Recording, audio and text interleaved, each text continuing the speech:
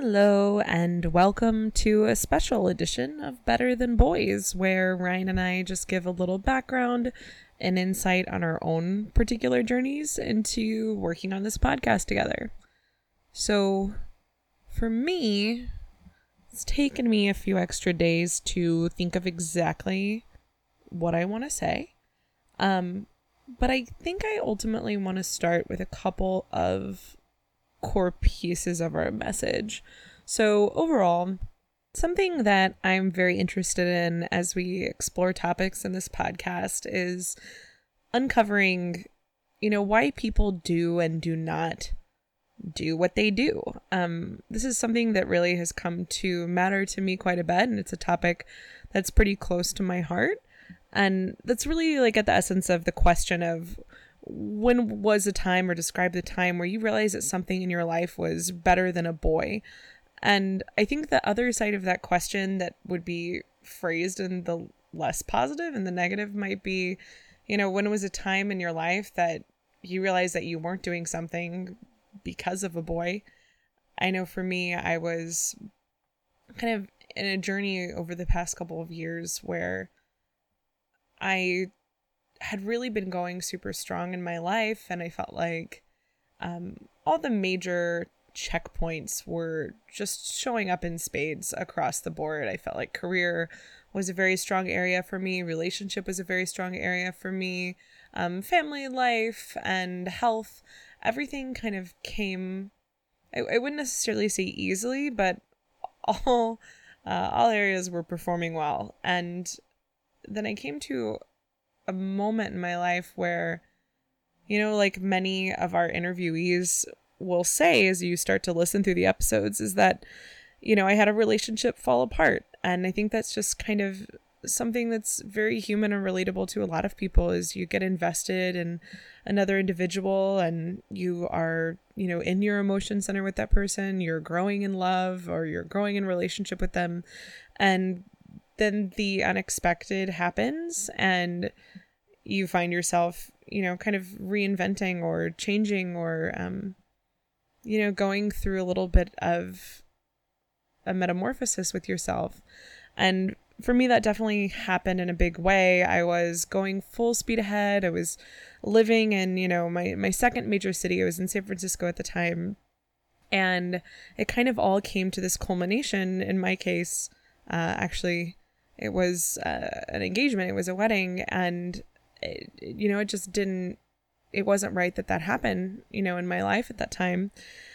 And along with that, just everything, the landscape of my life changed. I have always been like a highly planned and kind of on goal individual. I'm in sales, so I'm in my private life as well as my public life. Like, I'm always meeting and exceeding expectations, and that's what I try to stick to. So it was really interesting going from being, what I now see as like actually a very high functioning person, even though I was self-critical in that period of my life, to being a totally non-functioning person, just within, the course of like 60 days or so, as I was realizing really what was and wasn't going to happen. And I just gone through a bunch of changes to make that moment happen, make that relationship happen. And when it didn't, I found myself, in a different state, out of the career, out of the relationship, and, not really with any of the resources of home or a job. So starting from ground zero, I really was able to fall back onto old friendships that I hadn't explored for a long time. It's how I came to New York. That's my New York City story. I sort of showed up with 2 bags expecting to have a visit and crash on a couch for a week and then go elsewhere, go to warmer pastures. But I ended up staying, and I stayed through what ended up being just a really dark depression over the course of, maybe a year and a half before I really felt the lights kind of start to come on again and really start functioning in a way that was more familiar to me or more comfortable. But something that happened to me very recently that connected me again to the mission of this podcast was something that was really important to me in my previous life was I was very engaged with my body. I was a physical actor during school, and afterwards, I was always keeping up with my health, always engaged in lots of yoga and weightlifting and something, physical or athletic at all times. And in the past couple of years, if anyone's ever experienced like depression or just a basic lack of desire to be in your body, it just doesn't, it's not second nature to like keep up with an amazing workout routine. If anyone's never gone through that, that's a little insight for you.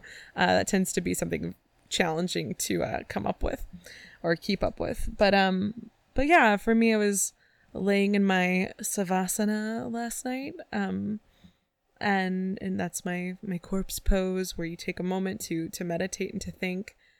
And as we were laying there in the dark, thoughts were floating up into my mind, and it occurred to me that the last time I had really taken a moment to treat myself to a nice, long, rigorous sweat like that, like something so important and familiar to me, something that I used to do as such a innate part of my self-care routine, I was realizing last night this is only the first time that I'd done that in a full 2 years, and it's been such an interesting journey through a foreign body to move through depression in the way that one does, and to see what that new landscape feels like when it's been unfamiliar to you, and to be in a place suddenly and kind of unexpectedly that was so familiar. I mean, that's not why I went to yoga. I went to yoga because I was feeling chubby.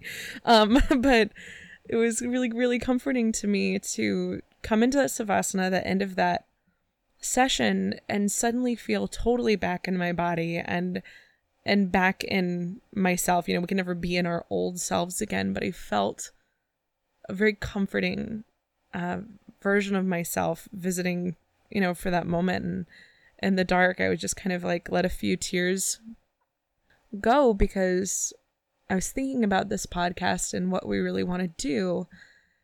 And for me in that moment, taking care of myself, working up a good sweat, focusing for, whatever 75 straight minutes on just moving my body and doing something that I love to do, for me, that was so much better than a boy. So all of that being said, as a co-host on this show, I'm really excited to keep talking to you, really excited to keep the conversation going, and I look forward to seeing what the journey brings. Thanks for tuning in.